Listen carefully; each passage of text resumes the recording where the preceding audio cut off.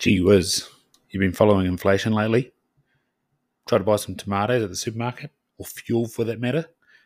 You're trying to save for a deposit on a house and getting emails from the real estate agents telling you about how things have gone up 23%. Well, something else that's gone up is the referral code for Sharesies. Now you'll get $10 towards your first investment simply by clicking on the link in the show notes where it says Sharesies Investing Made Easy. $10. That's money for free to help you beat inflation by investing in the market. Check it out. Links in the show notes. Sharesies Investing Made Easy. Julia Jones, take two.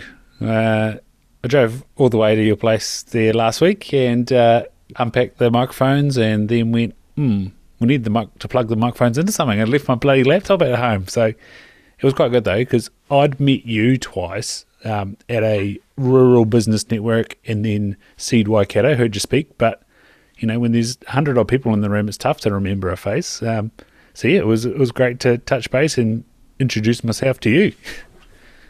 I feel terrible now if I had to re-meet you. I'm usually pretty good. I must admit, you do look like a rural manager, so I probably thought you were a rural manager. No, just an optometrist with an interest in deer farming. So, yeah, no, it was also working in Te Awamutu. It's always handy to go along to things like the Rural Business Network and hear what's going on. What do you sort of, as a presenter, get out of, presenting at something like that to a bunch of farmers? Testing the room. Oh, actually, you get heaps out. I mean, it depends what you're presenting at. If you present somewhere where there's other speakers, you kind of get a chance to hear them. But it's actually people's feedback. Like they'll come up to you and say, look, you know, what you said about farming being XYZ, it's not true. We do this. And so you actually, you get, it's really cool. It's like getting instant feedback on thinking, and it doesn't necessarily mean that I change my view, but it certainly gives my perspective more focus. So I get heaps out of it because it's usually someone there'll be a mix. There'll be someone who says, absolutely, that was great. I don't mean as in that was great, but hey, what you said, I can totally relate to. And then the other side will be someone who inevitably says, you have no idea what you're talking about. That's terrible. And you need to stop talking. So it's you get all kind of bits of feedback and all facets of and that's the beauty of it. That's actually the power. Yeah. So for anyone out there that doesn't follow the dairy industry, who the heck's Julia Jones? So, and I don't just look at the dairy industry. Like I look at I am pan sector. I guess I just pan sector. I like that. Pan sector. I know. It's really funny because I actually get angry rants from all different types of farming. So I'll get like an angry rant from someone saying, you're not focusing on the sheep and beef sector. And then I'll get some, and you're too dairy, obviously your precious dairy cows, you don't want them to ever be impacted. And then I'll get a dairy farmer that will, be really angry at me and send me a rant about, you obviously only care about dry stock and sheep and beef farmers. And it's, to be fair, no horticulture people have hassled me. So thank you, horticulture. But so I am head of analytics for NZX. I'm really passionate about the ag sector. It's been part of my life since I was born. And it's just, I guess for me, every day I get up and I want to inspire a new generation of food producer because the world's changing so significantly. And I don't necessarily mean, I suppose the word generation implies age, but I mean by, I guess, mindset and ability to evolve and adapt. I caught up with Ian Proudfoot the other day, who's one of my heroes. I love him. He's futurist at KPMG. And I literally said to him, as the world got faster or have I just got slower at processing? Because it's almost hard to keep up with things. So I guess for me, I guess what else am I? I don't know. It's hard to say. I mean, I've done currency trading. I've been in rural banking. I've been very fortunate. I worked at KPMG for 6 years. And I guess everything I've ever done has been a building block. Like everything has been. So when I worked in currency, I got to travel the country and talk to farmers about currency hedging. Well, it was speculating at the time. We used to call it hedging, but it was actually speculation. And about offshore markets and how that might affect someone in Invercargill if something happens in Japan. And so I guess I've always been really interested in learning about what's happening. And I love people. I love hearing about human stories and how they run their business and what makes them tick. And it's just sort of, I just love being a sponge, a giant information sponge. Love it. So what was day dot? Where were you based and what was the farming outlook?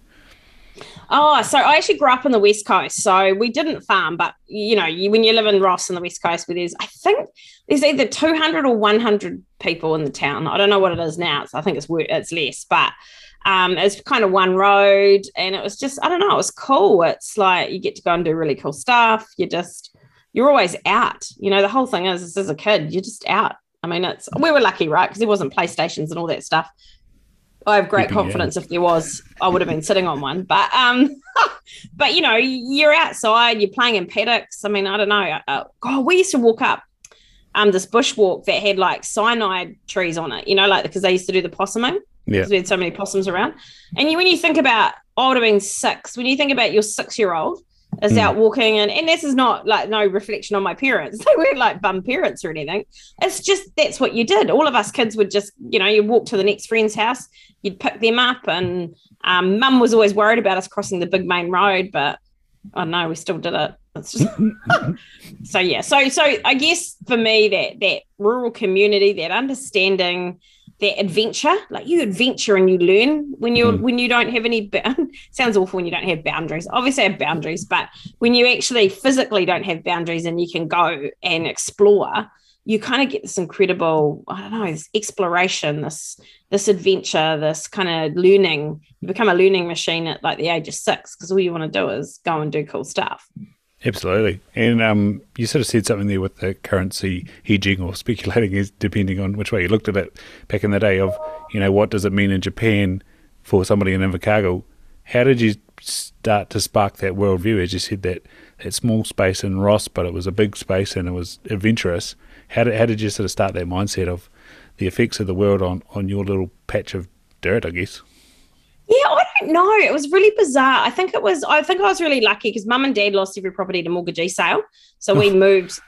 Yeah. So we moved around a bit. And then that kind of gave me this context around, I guess, things changing and being out of your control.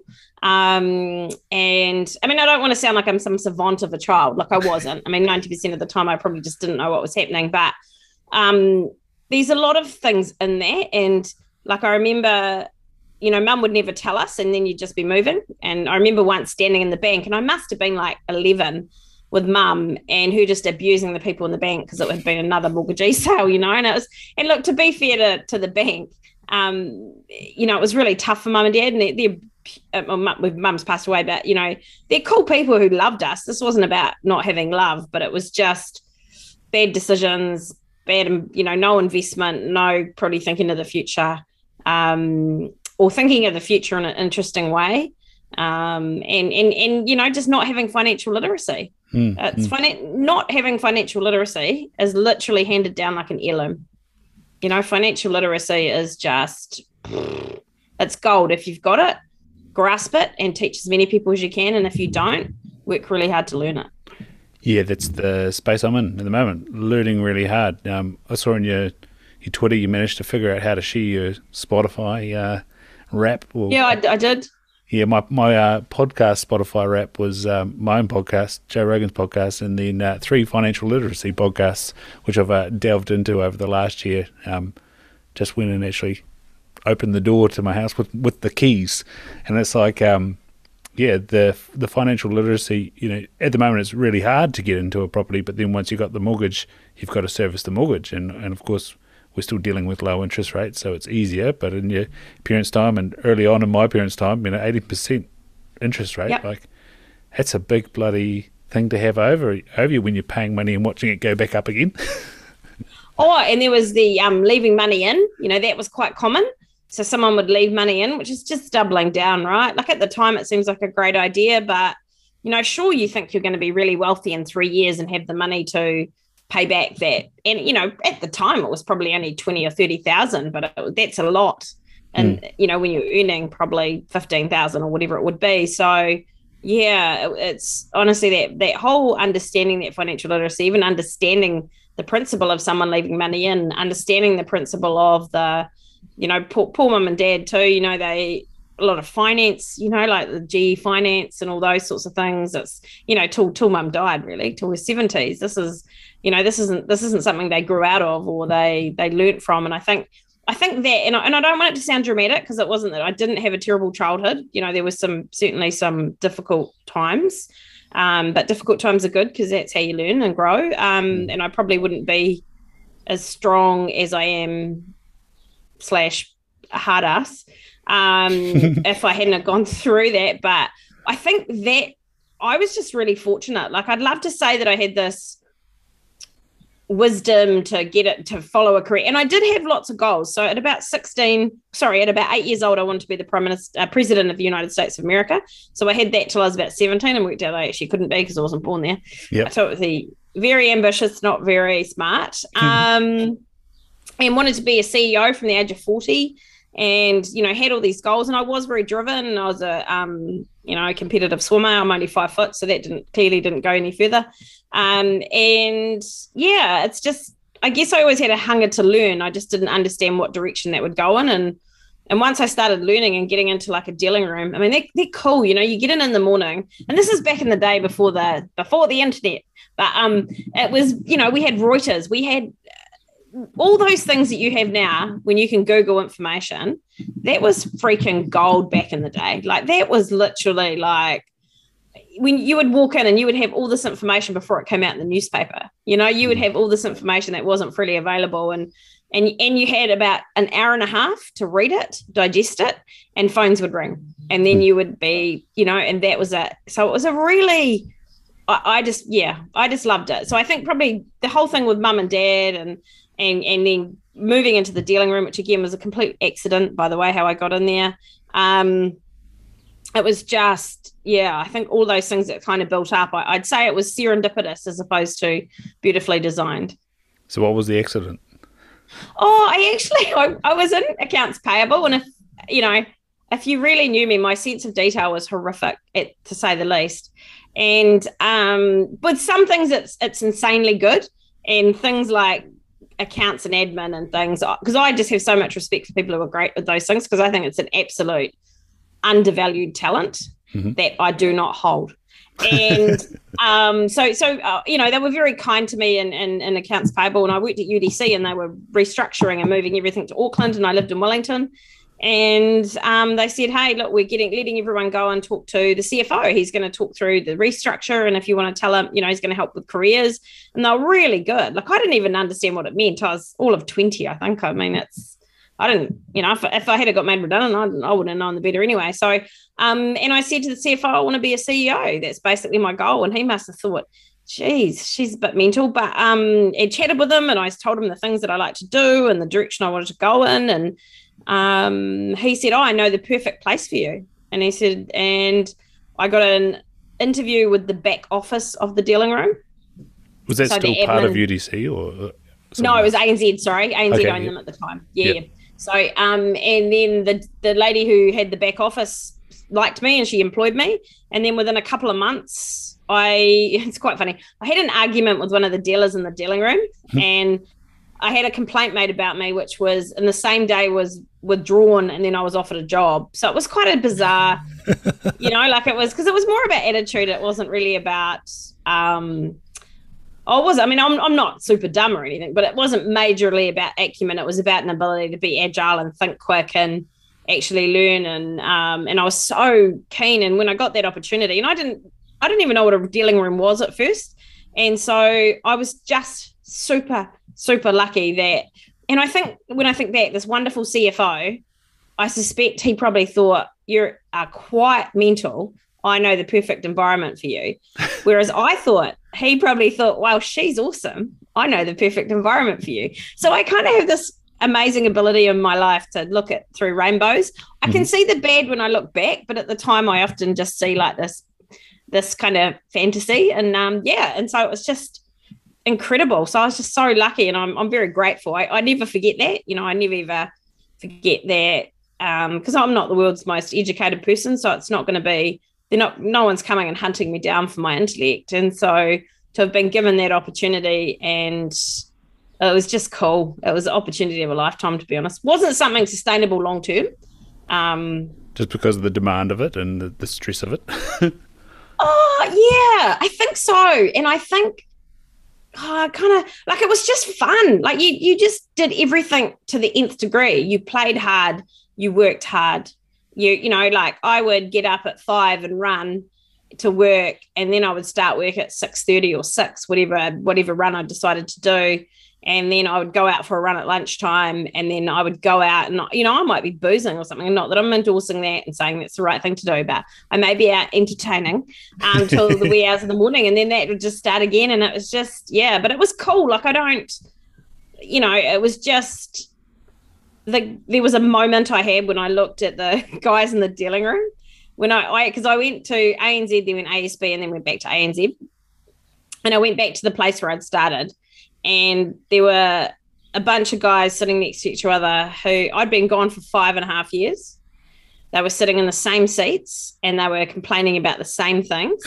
And I just knew I had to get out. I was like, because you're just going to end up, you know, like and to be honest, the whole environment changed anyway. I think the key I learned from that actually was, although I thought my heart would stop the day I moved out from the dealing room to another job, I realised that it actually changed. Even if I had stayed there, it would never have been. Things don't stay static. They keep moving and changing. So if you don't change, you will just have everything change around you anyway. So the morning when you're sitting there reading and taking on as much information, how does that compare and contrast to the evening where you go out and socialise and network? Well, there's one funny thing they talk about in a dealing room. It's called the third ear. Okay. And you can, so I can actually sit in a restaurant and hear a table 3 people away and hear their full conversation while I'm having conversation. So the whole thing with the dealing room is, and it changed, you know, this is years ago, but it used to be that I might be buying, someone over there might be selling. If you can net them out, then you should be able to, like, there's no privacy in a dealing room. It's like the ultimate open plan. It's open plan today, but back in the day, you didn't have open plan like. And we were just on long desks. You pretty much knew when everyone was having a fight with a partner or not, because you just did everything in front of everyone. Mm-hmm. Like it was just, you know, hardcore. So I guess, the contrast was, I guess, not that much contrast. I guess either way you're learning stuff, either way you're kind of talking or having fun. I guess it was more I wouldn't say the reward, but more the blowout at the end of the day. Mm-hmm. So you say the fight with the partner, is that to get approval to make the exchange? What's going on there? No. I mean, as in the dealing room, like if anyone's husband, wife, or whatever. I mean, well, it was mostly wives because they weren't really women. But you just knew partners. Exactly what was happening. You knew if they were picking up a bottle of milk on the way home. You knew because you just sit really close to each other. So you just, you know, and it's just this kind of, I don't know. I don't think I've ever been able to, and I don't. I mean, I've loved all my jobs, and I'm really, really lucky. But there's never, I don't think I've ever had that feeling of connection and just, it's like being part of a extremely dysfunctional family. That's just a heap of fun.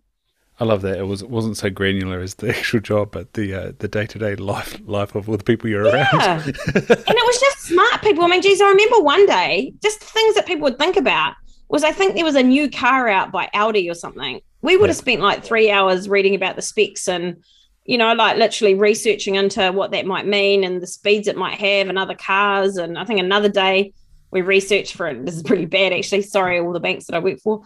And then another day we spent 2 hours researching what the difference between a Panther and a Jaguar was. You know, like it's just because you're so into information, you just literally, it really doesn't matter what the subject is. Yeah. You just can go just get obsessed with it and become like, it's just awesome. So, like the sort of research side, the rabbit hole side of things, like, where did it come to fruition, or were there a lot of dead ends? You know, I think you learned that nothing was really a dead end, because there was different stages within the dealing room around one, you were meant to sort of try and look at new products. So we used to come up with new, I said, I'm going to make it sound way cooler than it was. I did a lot of the option books. So there was structured options, but I mean, we had really cool tools and we had support out of Australia and stuff. So it wasn't like I'm not a savant. I just really loved all the really weird different stuff. So it was our roles to actually sit there and just almost try and experiment, not with clients, but with what sort of products might work. How would we make this product work for someone? What do we need to do? And really, really work through it. So we kind of got taught. It was the weirdest. I guess in reality, you get taught to fail fast and keep going. And I think that's actually a powerful tool I wish everyone could learn in New Zealand, because it worries me that, and we've seen it recently in the media, that we beat people up who try things and fail, and then we beat people up who try things and succeed. And I think that research and that rabbit hole thing, you never kind of, and it was busy and it was dynamic, the environment, and I'm probably in more danger of it now without the dynamics at times, or the speed and the pace of the job as such, going down rabbit holes. But I don't know, there's no such thing as a dead end, because even if you research something and you find there's a dead end, you've found an outcome. Yeah. That's still insight. So, yeah, that's your role now. But with that job, and, you said about Ian being the futurist, like, was that your sort of building block for that role? Like, did you feel prepared, or did he blow you away? Oh, no, he blew me away. Like, it was like doing an MBA every day. It was, so I think what the dealing room did was taught me how to absorb information and understand that information moves all the time, and you understand cycles and you understand, crises. Like, literally, I think my whole world is literally built up with, I entered the currency markets during the Asian crisis. I went into rural banking during the GFC. I seem to have there seems to be some sort of pandemic or something, or crises that happens whenever I hit something. September 11, I was in the dealing room then. So all of these things. But yeah, so I think the dealing room probably taught me how to think and critically analyze. It taught me how to digest lots of different bits of different information. It taught me how to present, because I literally spent most of my time going around the country talking to people, or on the phone talking to people, build relationships. By the time I'd got to Ian, I guess what had happened is my world, I wouldn't say it was smaller. I just kind of didn't realize how big and insane the world had been. So I was probably very good at analyzing information today as it changed. What I hadn't thought about was, how do you look out 10 years and imagine? And to hear him speak for even the first year I worked for him, I used to sit on the phone and, we'd be talking on the phone and I'd be Googling, because I was like, I don't know what he just said, and I just learned so much. But it was the way he would think and the way he would look at things. And he taught me how to think. He didn't teach me things. He taught me how to think differently, which is far more powerful than teaching me a thing. Yeah. No, it's interesting how you said, like, the opportunity today, and you said about the crisis. Like, does that, when you're working with money and currency and, maybe the thing that makes the world go round, and something disastrous happens and the world kind of stops, how is it kind of that reaction time that speeds up? Like, so what do I do about it? Or where do I go? Yeah, so September 11, I mean, to be fair, I only just entered the dealing room and the Asian crisis happened, so I had no idea what was happening. I just noticed a lot of people around me quite stressed, and I just did exactly what I was told as quick as I could, and the best way I could, just to stay out of their way. But the September 11 was quite different. So I was going for a run in the morning, and I had a Walkman. I used to have a Walkman. And I had the radio on it, and I remember running with the Walkman, and I remember saying what had happened, and I was like, shit, I better get back to the dealing room. So I shot back down the hill. This is in Auckland. Shot back down Frankton Road, shot back into the dealing room, and literally the dealing room, I think, I wouldn't say it was packed, but there were 5 or 6 people in already, and it was 5:30 or 6 at the latest. And then our treasurer, who was amazing, walked in, and he just went and got everyone coffees and came back. And I think the day was because we didn't know if we could clear positions. So it was even just pricing something on that day. So you'd have people ringing up, and it's a funny emotional thing. Well, one, in a dealing room, you have big TVs everywhere. So of course, all you're seeing is the towers coming down all day. That was great there was this bang, you know, on the screen, because of course we had CNN on and that's all they showed all day.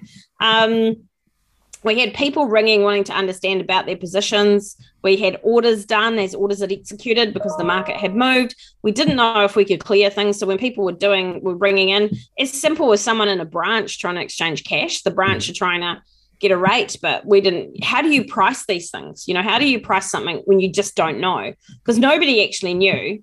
It wouldn't have been 24 hours. I don't think it was that long. I think some certainty started coming back by the end of well, not certainty, but some knowledge. But for at least probably 10 hours, there was this whole thing of we can't. And then there were people ringing up trying to like do trades to see if they could like take advantage of it. And then that breaches your values. And I remember actually having this conversation with a guy saying, he was talking about, you know, the opportunity in it and how much money he could make with the currency and what a great time to be trading.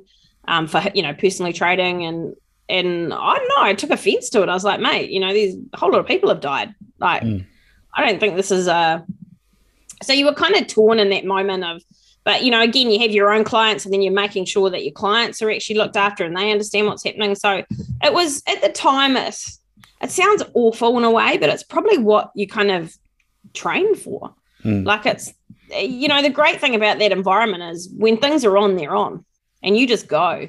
And when things are off, they're off. And you just sit, you know, like you just find something else to do. It's just, it was but that crisis, I could pretty much through that whole day, I remember the calls. I remember the big traders, the proper traders, they were telling us, you know, what we could price at, how to do it, what needed to be done, where we needed to be careful, what was happening. So it was just moving constantly. I think it took about 3 days until we fully understood how to clear positions and things.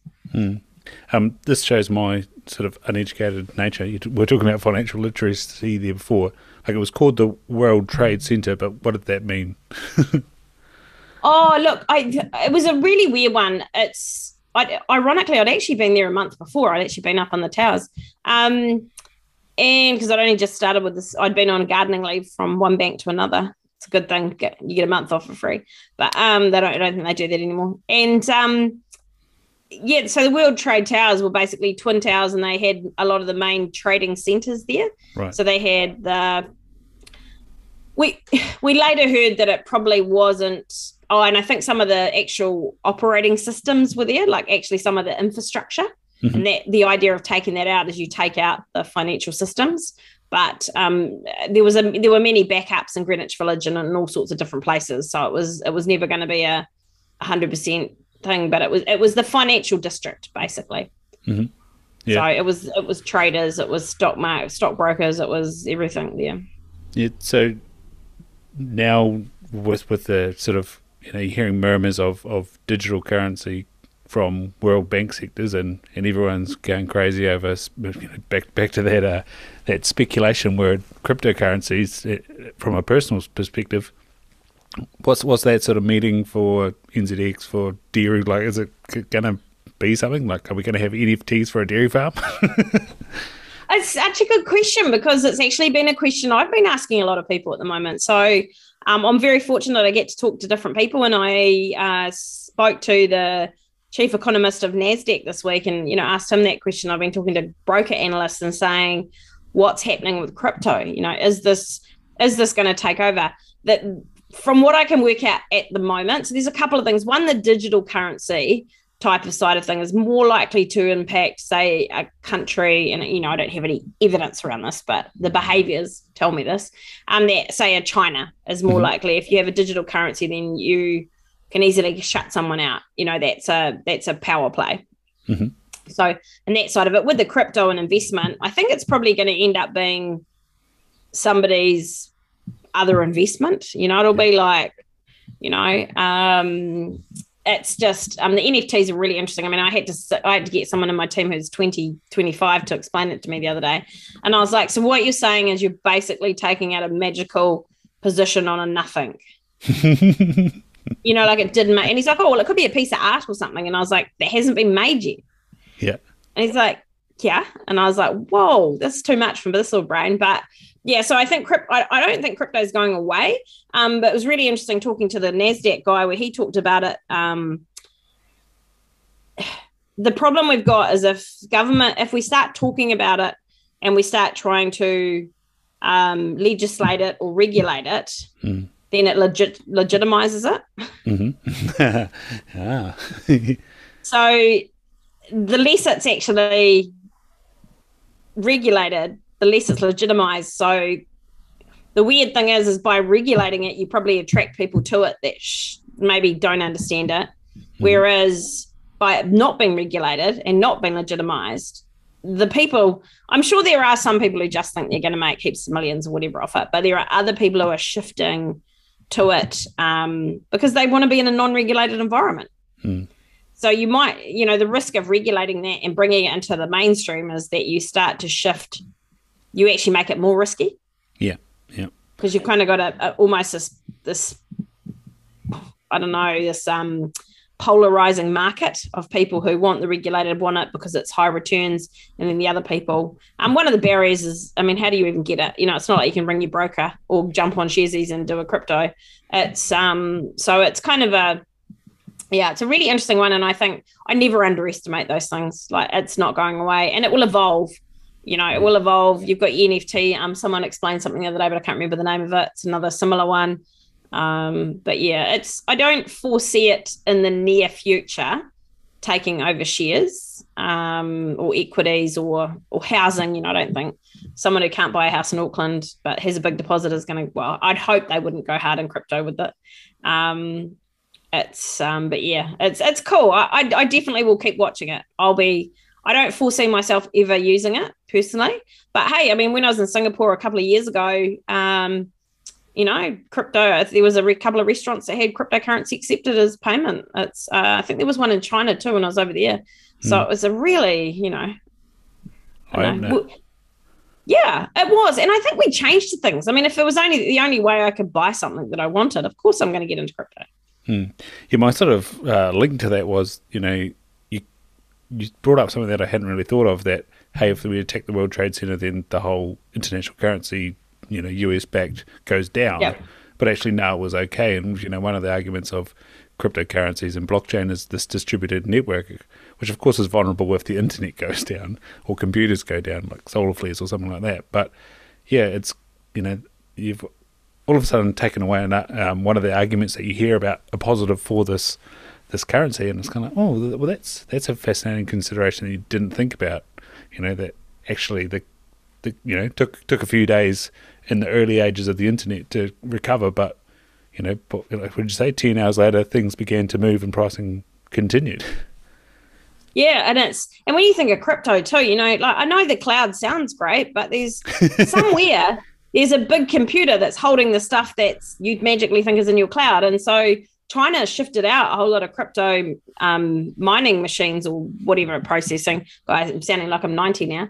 But they moved them out because of the energy crisis. It was using too much energy. So, and your mind can get a bit, the point you raised around if the internet goes down and then you've got nothing, you can end up in your head getting into a bit of a crazy space and imagining at some point you're going to be trading with shells again. But it's, I think there's always going to be a solution. We're very, very, very, very resourceful as a species. But yeah, that whole crypto thing, you were so right. Like the risks around that and around the operating systems that are needed to do the mining, it's just mind-boggling.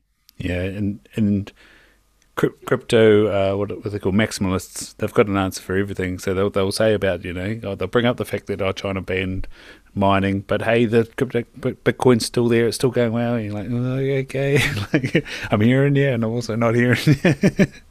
Oh yeah, I would have had 3 or 4 people on LinkedIn come to me and say that it's a sure thing, that if I wanted to make some money, they would help me, and I'm just like, that's right up there with the LinkedIn person that you get that says you got a nice smile and, and wants your bank account details. It's just, yeah. So I think, I don't know. With anything, there's always rats and there's probably good things. But I think it was Elon Musk the other day, tells everyone he's going to go big and go hard in crypto. And then what does he do? He gets out of it when everyone else dived in because he dived in. Yeah, no, the old Doge coin. Yeah. Yeah. Now, you brought up rats and people in the markets. How often do you see it come about? Like, it must be unfortunate. Yeah, I mean, look, I was really lucky to be honest. I mean, you heard about it, and I think by the time I'd got in there, so I started in '96, and then there was the who was it? There was a guy, the was it Bearings Bank or whatever, not Bearings, it was one of the UK banks that basically went under. One of the guys was doing dodgy options, and I think in the Philippines or something like that, and someone was obviously something weird was going on. So all of a sudden, more regulation come on board. And then there was the NAB. The options guys started writing some pretty dodgy options, and then they realized there weren't enough controls and there weren't enough checks. And to in a dealing room itself, there's a lot of double checks. You would have to have, if you really, I mean, I'm not really wired this way, but if someone was trying to be dodgy, they would have to have a lot of people on board because it goes through lots of hands and there's lots of checks. But those checks, so I seen probably some interesting customers that I think were probably a little bit had an interesting way of looking at the world and interesting. They loved to speculate until they lost. Mm-hmm, mm-hmm. Yeah. And then they would be quite nasty. So yeah, I didn't see super dodgy people. Oh, actually, no, there was one. There was a guy that I used to. It was a company. I won't say who it is, but and he was the treasurer, and I used to ask him lots of questions, or he might have been the MD or something. And he used to get really angry at me, and I was like only young, and so I thought it was me. I thought my questions I asked were bad. I mean, I'd be asking things like for signatories, like which was bank policy. And then about 3 years later, he'd been committing fraud. So these checks that he'd been ordering and doing was actually not for anything, and he was embezzling a heap of money. And luckily we had followed, and for me, I was like, oh my God, please let me have followed. But we did. We followed all process. So we got the two signatories, the signatures matched up. It was pure fraud at his, and people will do, if people want to do something, they'll do it, they'll get around it. Yeah. No, but you've got to always follow the policy. That was a good lesson for me. Follow the policy, because hey, cool, if nothing ever happens. And I almost caved a lot with him because he was quite an angry person. He used to yell at me all the time. But you get used to being yelled at all the time. You just roll with it. I'm quite good. I handle being yelled at quite well. And it would almost make you think that he would make you feel guilty. Mm-hmm. It would make you feel like you were being a bad person at your job. And of course he did, because you were basically going to find him out. So yeah, so don't ever listen to people when they make you feel bad about following the process that's in place. Yeah. So on the process and the financial literacy and creating something for you, we talked offline about the journey of wealth creation. How do you sort of see it? It's just a generally low and slow process, right? And it's hard, and you get sucked into things like, my own story, which I've never told anyone this, is, at 30, I might have been 29, I had like $30,000 worth of credit card debt. Oof. And I had nothing to show for it. I mean, I had a very good wardrobe, but I had, and I'd been around the world. But,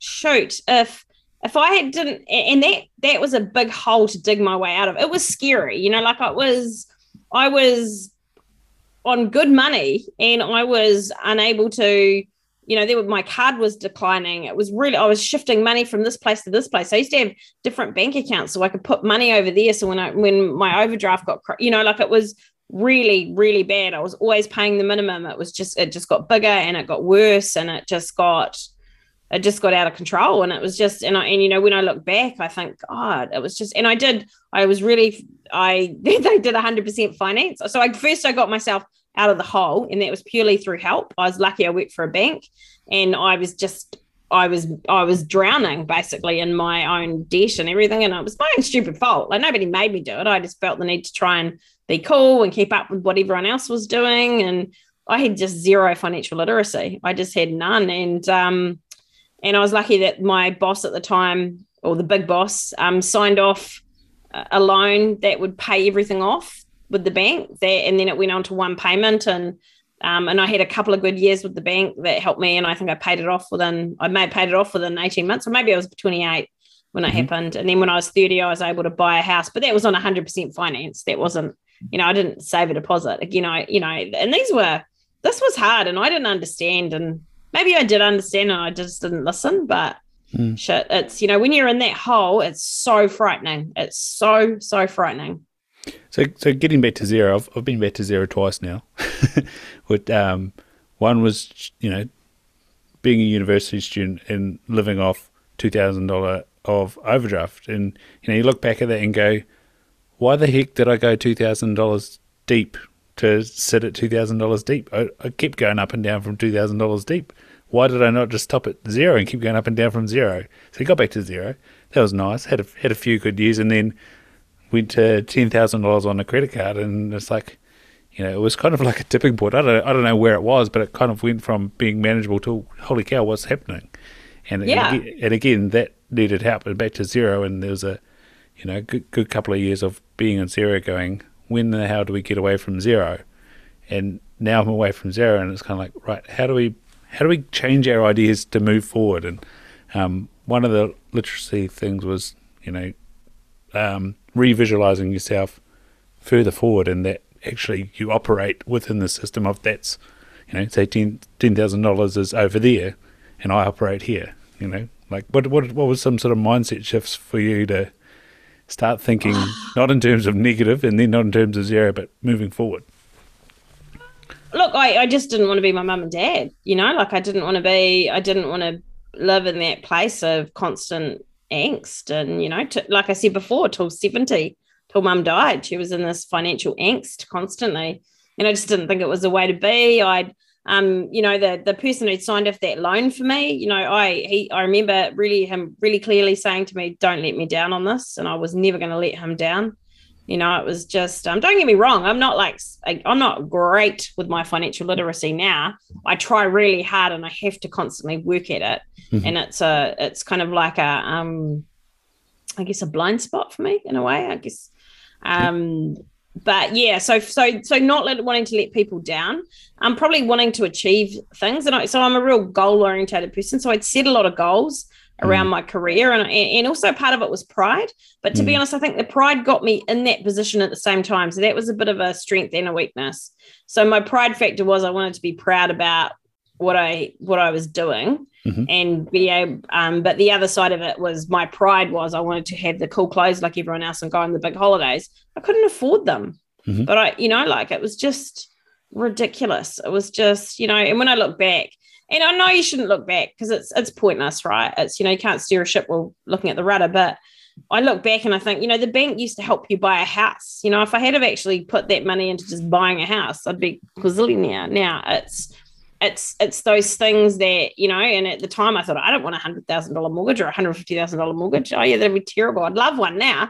It's, you know, at that amount, but it was just, yeah, I think definitely pride got me there, but I think pride was part of getting me out as well.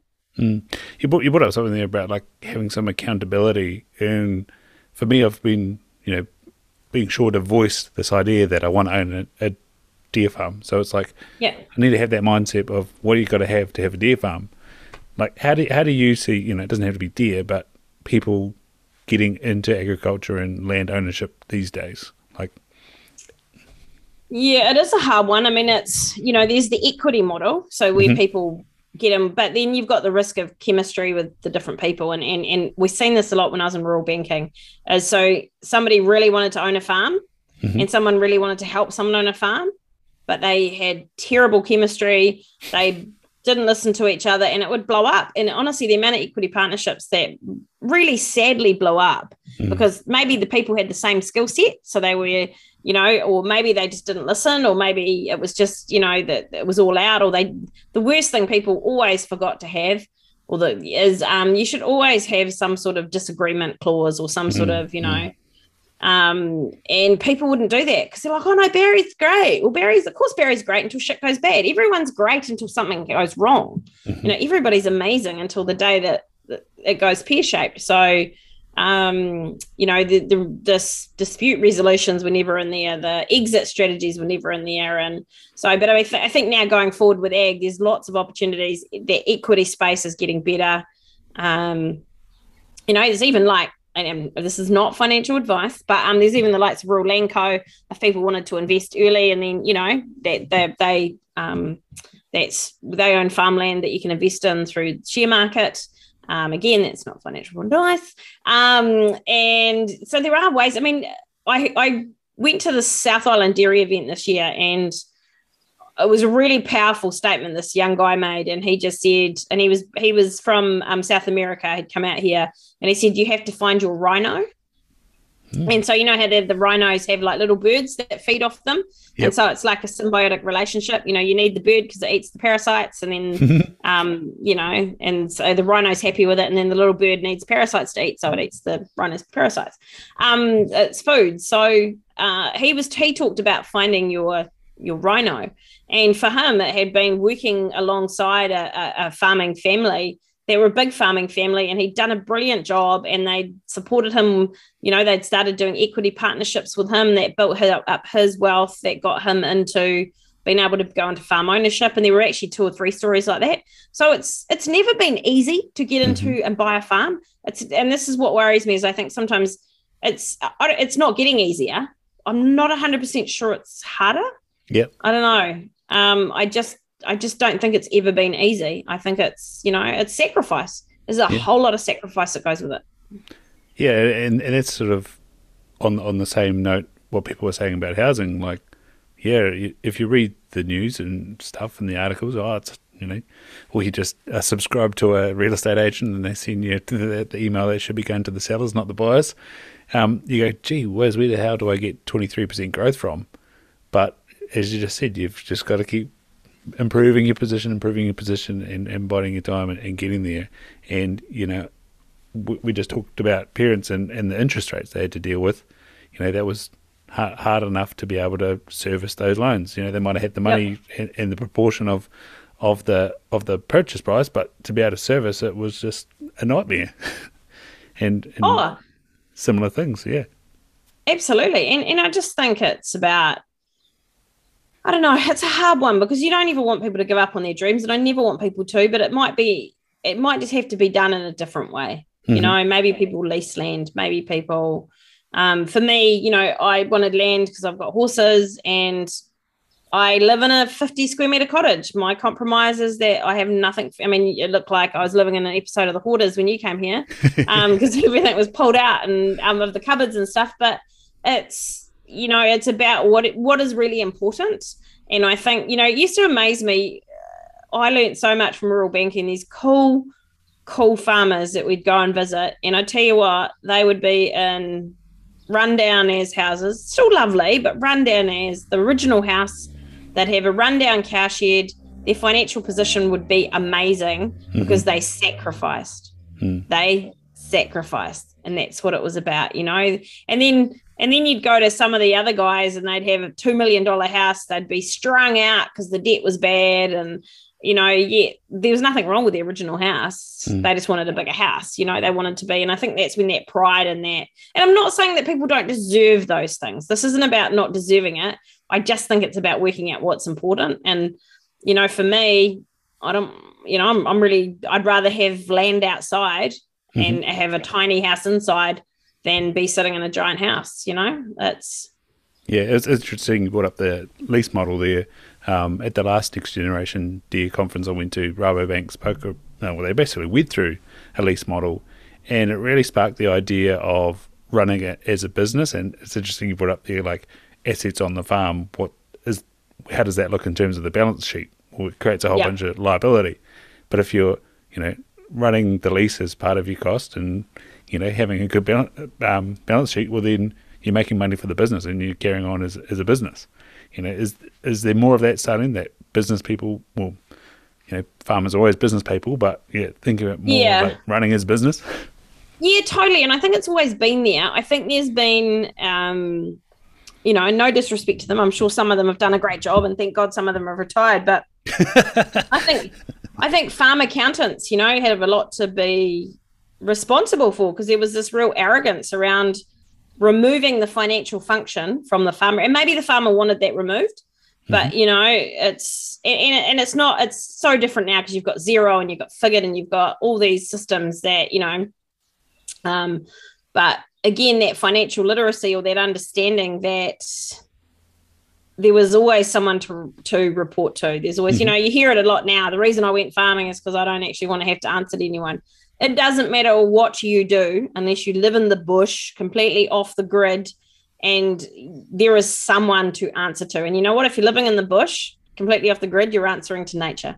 Mm-hmm. So there's always someone that is a higher power or a higher something that you have to be accountable to. And I think that's kind of the thing. So financially at times, it was hard in banking, you know, like you would go to people and the accountants took 2 years to get accounts through, you know, mm-hmm. It can take 2 years to find out what. So, you know, in 2002, you're finding out how Barry's performance was in 2000. Mm. It's, you know, that was just acceptable. And I think that was the thing. So yeah, there's the business side of it is different. And also accountants were running around telling people, borrow more, don't pay tax, borrow more. Then you can write off the interest and you won't have to pay tax. It was just fascinating, the things that used to get said. And I mean, hey, you know, and I'm not blaming the accountant because, you know, there's always 50% of everyone, you know, of the two people in the relationship are responsible. So, you know, the farmer still signed the documents and did all that. But geez, I tell you what, sometimes it was just, I think, again, it was that I want to be a farmer and this is not critical to anyone. So please don't send me abusive emails, but I already get enough. One person in the room. Yeah, there's always one. As you know, I think that kind of, I don't know, I guess banks changed and accountants started to change and new generations came through, you know, it's and you can't just be really good at farming and you should never have been, even many years ago. The best farmers were those who were good at business and those who were great at you know, you could be good at both.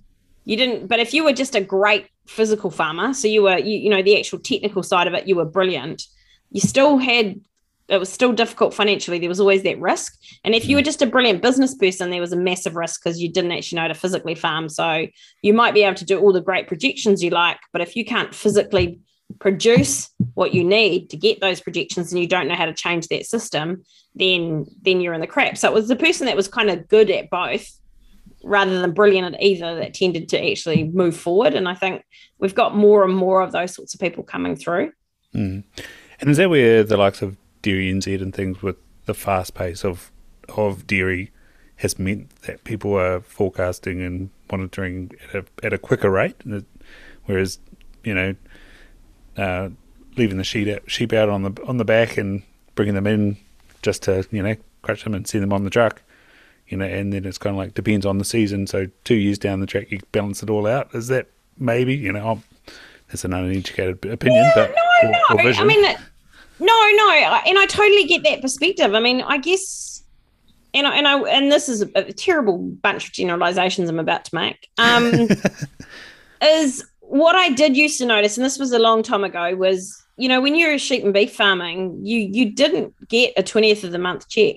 No. You may have got paid twice a year. So the sense of financial balance was strong. So, you know, there was that sense of, yep, we've got this half year check, but we might not get the second half of the year check. So I don't know. So I guess I didn't necessarily witness willy-nilly spendy crazy. It was more quite, you know, they were very, very, very strict with their business side of it and financial management. And again, gross generalization, because maybe you know, I'm sure people can find 10 people that weren't, but that was my experience at the time. And then with dairy, it was a little bit different because you get the 20th of the month check and a lot of it's cash flow. So you got cash flow. So you spend. But what you don't realize is what's occurring here. And there was a lot of drawings. Drawings were quite a bit higher. And yeah, it was interesting watching the two. I think it's balanced out now. And I think, you know, it's probably a little bit more balanced, but yeah. And I'm not criticizing either sector. It was just I guess the nature of it when you're getting a 20th of the month check's quite different to when you're actually managing and you're deciding when you sell. You know, so you don't like fill a vat and then hold it and then wait a couple of weeks or a few months until the price is better. The price is right. Yeah, you know, it gets picked up in that day, and so it's really interesting to see that I think there has never been enough respect, I think, for how sheep and beef farming the real sacrifices, and everyone's had sacrifices, but they have had real sacrifices to maintain their farms, and that's where it's a bit gutting to see a lot of them, some really good farms, and I'm sure there's some that aren't good, but some really good going into trees as opposed to staying as food producing units. Yeah. So on the food producing and the sort of market side of things, how do we really differentiate between, say, the meat production, your alliances, your Silver Ferns, and so on, and your Fonterra, and then your Synlait, and then your smaller dairy producers? Like, how are they sort of working as markets, and what's dictating things to them? They often have people in market, so they're on the ground. And I think, if you look at New Zealand many years ago, we used to love we'd send and it would always be Barry, because it was very rarely a woman, old Barry up to China or the US, and he'd have a few dinners, and he'd come back and he really understood his customer, but he didn't live in the country and he had no freaking idea. And so, but these companies now are brilliant. Fonterra have a huge team up in China, or all around the world, actually. Silver Fern Farms have put someone up in China now. I think most of the meat companies would have someone up there in your key markets. So when you've got people living in the market, and they understand the everyday difficulties or the everyday way of living, or the fact that here's an irony, in China, when we first started sending meat up, we were sending big blooming blocks of, it would be big packets of meat. Well, many people don't have fridges, and they have very small, they don't even really have a kitchen. It would be a hot pot, or a hot plate or something. So it was actually understanding how people lived, and so having people in market, they actually do. I can't speak for the red meat sector, but I know the dairy sector are very, they're kind of quite in different markets. Like, they're doing similar things, but they are actually quite unique. And you've got to remember that we are 2% or under 2% of the total global food system of the world, what we produce. Wow. And what's that of GDP? It's really weird how they calculate the GDP. So I kind of hate So, this is the irony, right? So 95% of what we produce, we export. So, and it is our biggest export. So it's our biggest export revenue earner. But the rest of the world is like an $8 trillion food system, and we earn 48 billion, which is great. I'm not saying I think we should be proud of what we earn, but we've got to be really careful that we realize that we're a small part of a big market, and we need to be very agile, and we can be, because we are small, but we need to be very aware of what's happening in those markets from the market's perspective, not from our own. It's very easy to say, I'd never eat the cellular meat, or I'd never eat a plant-based burger. And don't get me wrong, I say those things all the time, but I probably would eat cellular meat, to be fair. It's easy to say that because you wouldn't want to do it, but we're one of billions, and people live very differently around the world with different cultures and different ways of living. And so we can't transfer our thinking or our desires and just extrapolate it into billions, because it's not how it works. And I think that's where New Zealand sometimes gets a bit tripped up in all our sectors, not just food, but in particular because it's such a big sector, food. Yeah, like I think of deer, and I think of the crew that are in Belgium and Germany with Savannah, and then the crew that are in the USA with burgers and pet food, ironically enough. Yeah.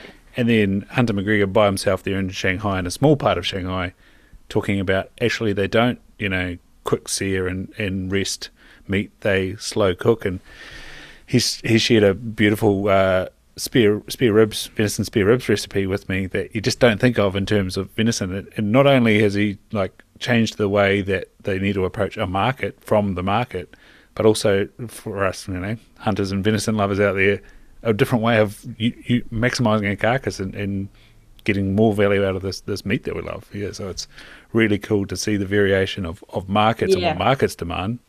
Game, burger, and these are slow cooked meats from venison. It's awesome. Oh, and Hunter's amazing. Like, he's just brilliant. He we're fortunate we catch up with him when we can, and just the insight that he has is just so fantastic, and the passion he has. It's really hard I think again, everyone's like, well, everyone will like venison because it's a premium meat, it's a luxury meat. But if you don't grow up with something, I mean, I didn't grow up with tofu. I'm not hanging out to eat tofu, like if you didn't grow up with something. I mean, there's people who don't like lamb who didn't grow up with lamb. People in the US often don't like, because if you didn't grow up eating it's funny. I didn't grow up eating venison. I'm funny about venison. I will eat it and I do enjoy it, but I don't tend to cook it because I don't want to hurt it. I'm always like, this is going to end up being like, a shoe sole or something if I keep cooking it like this. So, so having people like Hunter, who actually, and he works with chefs. That's a cool thing with him, is he sits with a chef, and the chef this is what they do here, and I don't know if you follow his pictures, but it's often very tiny.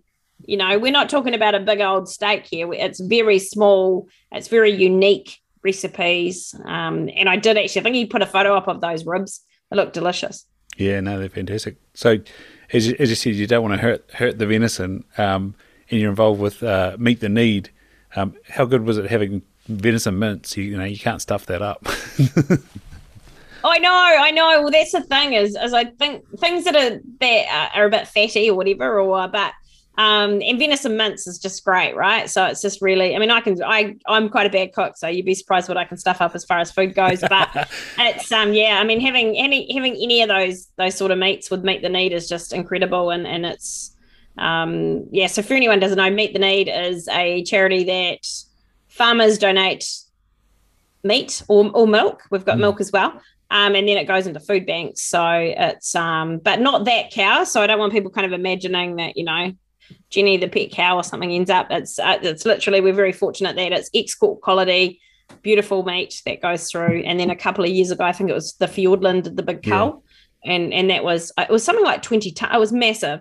And again, and look, we can all be like, oh, the beautiful, and look, I hate animals dying, but I eat meat. So, and I love animals more than anything. I have a pet steer I've found out today, apparently he's about 1.5 ton. Well, I thought he's only a ton, but apparently he's looking at, and he's a pet, and I won't eat him, but I will cook a steak for dinner. Like I won't cook him up as a steak, but I will have a steak. So. Yeah, I think the story with Fiordland Wapiti Foundation is that as part of the deal, Fiordland Wapiti Foundation cull a large number of red deer in particular to keep the bloodlines pure, but also a number of cows and older bulls that aren't in good trophy condition. And yeah, it is, and that's the thing that people forget, right? Like, I mean, animals don't, it's not like the movies or the cartoons. They don't. Yeah. They can suffer, and so this is absolutely there. And it's also for keeping, ensuring the numbers don't get out of control, which damages the natural, there's a whole lot of native trees and native plants, and which will be... This is Fiordland National Park here that we're talking about, and it's a major conservation effort. And so usually the export, it's professional chopper hunters that cull in a way that's suitable for export. But when the export money is not there, they can't pay for the choppers, but they still need to do the work. And so that was a great way to use the resource, which was pretty cool. Oh, we were so grateful. And we would like to do something, we will look to do something like that again. And it was all done safely. So it was processed properly. It was assure quality with the editor check that, it doesn't get any more organic than getting a deer out of Fiordland, by the way. Yeah, I think Seek Foundation's doing a similar thing with Landcare Trust down there in the Kaimanawas. So, it's cool to see from both ends of the spectrum what's going on there. So, how did you get involved with Meet the Need? Oh, again, I was just really lucky. So I sort of knew Wayne Langford, and it was him and Siobhan O'Malley who came up with the idea. And long before me, I didn't come up with the idea, they did, but and Wayne just rang me one day about a year before we kicked off last year and said, hey, this is my idea. Do you reckon it would work? And I was like, it is brilliant. Yes. Because he had the supply chain. It wasn't just an idea. He didn't have like this, I'm going to do this. He had literally gone to food banks. What do you need? Where are the greatest needs? What sort of food would be required? Okay, cool. So they were like mince. So we need mince. Okay, cool. So he understood the end user.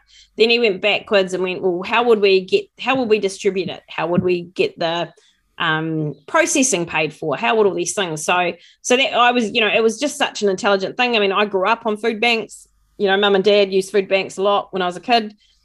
Well, right the way through, really. I remember mum just being devastated, like it's, that whole, again, that financial thing. When you have to drive up to a food bank, that to my mother, I just still remember her crying. I thought it was cool because you get a packet of biscuits and you don't get to buy those normally in the thing. But, for mum, it was devastating. And so for me, if we can help families, a couple of things, not just the food, but getting nutrition. This is good nutrition into people, not just fillers, not just calories. Calories isn't nutrition. Calories is calories. Yeah. And so how does the Farmgate, label this as a donation?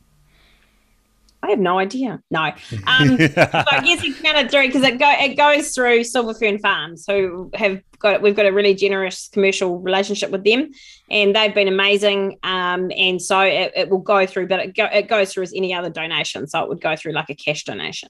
Mm-hmm. So it is. Same for milk. Who's that coming through? Currently Medarka, so that's going into Central North Island, and so it's going in as UHT. Yeah.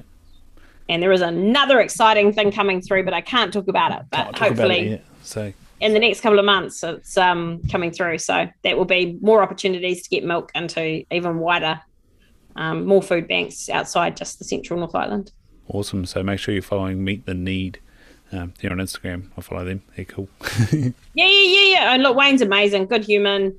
Just, him and Siobhan, man, the work and effort they put into making it. You're really lucky when you get asked to be on a board when people already have the nuts and bolts sorted out for you. That's just awesome. Yeah, absolutely. So, Julia, where do people follow you professionally and then sort of personally? Because you're great banter. You share your small, large, in between horses all over Twitter. Oh, yeah. Yeah, my miniature pony land shark. I'm actually writing a kid's book about him at the moment. Oh, fantastic. So. Yes. So what do they look for? So I think my Twitter is Julia Jones 110. Yep. And find me on LinkedIn, or as I like to think of it, as Old People Facebook. So I'm on Old People Facebook, LinkedIn all the time. You won't find me a lot on Facebook because I'm just not there, and I haven't quite discovered the gram yet. So it's and you can just, if you Google me, you'll find my contact details. So anyone's welcome to contact me anytime. I love talking to randoms. I love just people out of the blue getting in contact. And it's just Julia Jones on LinkedIn. There's nothing too hard to find there. No dancing. Sorry about my common name. No dancing on TikTok just yet, Julia. No, not yet. Oh no, I think I did via my great niece. I think there was yeah. So I have, but that's the only way. I mean, I think I can dance, but I can't. It's all in here. It's all inside. Yeah, it's your rainbow view of things. Yeah. It doesn't stop me from dancing. I actually went to Las Vegas for my 30th, and I remember saying to my sister, and honestly, it was only a few years ago, we were talking about it, and I was like, remember when those lovely people gave me their couch, because we're at a private bar, like one of the Ghost Bar or something, and you have to buy. And I was like, remember they gave us that cool couch? That was so nice. And she was like, you were really annoying them dancing around them, and they left and swore at you. And I was like, oh, because my memory of it was quite different. I think the roast does good things sometimes. Yeah. I think the old rainbows are out there.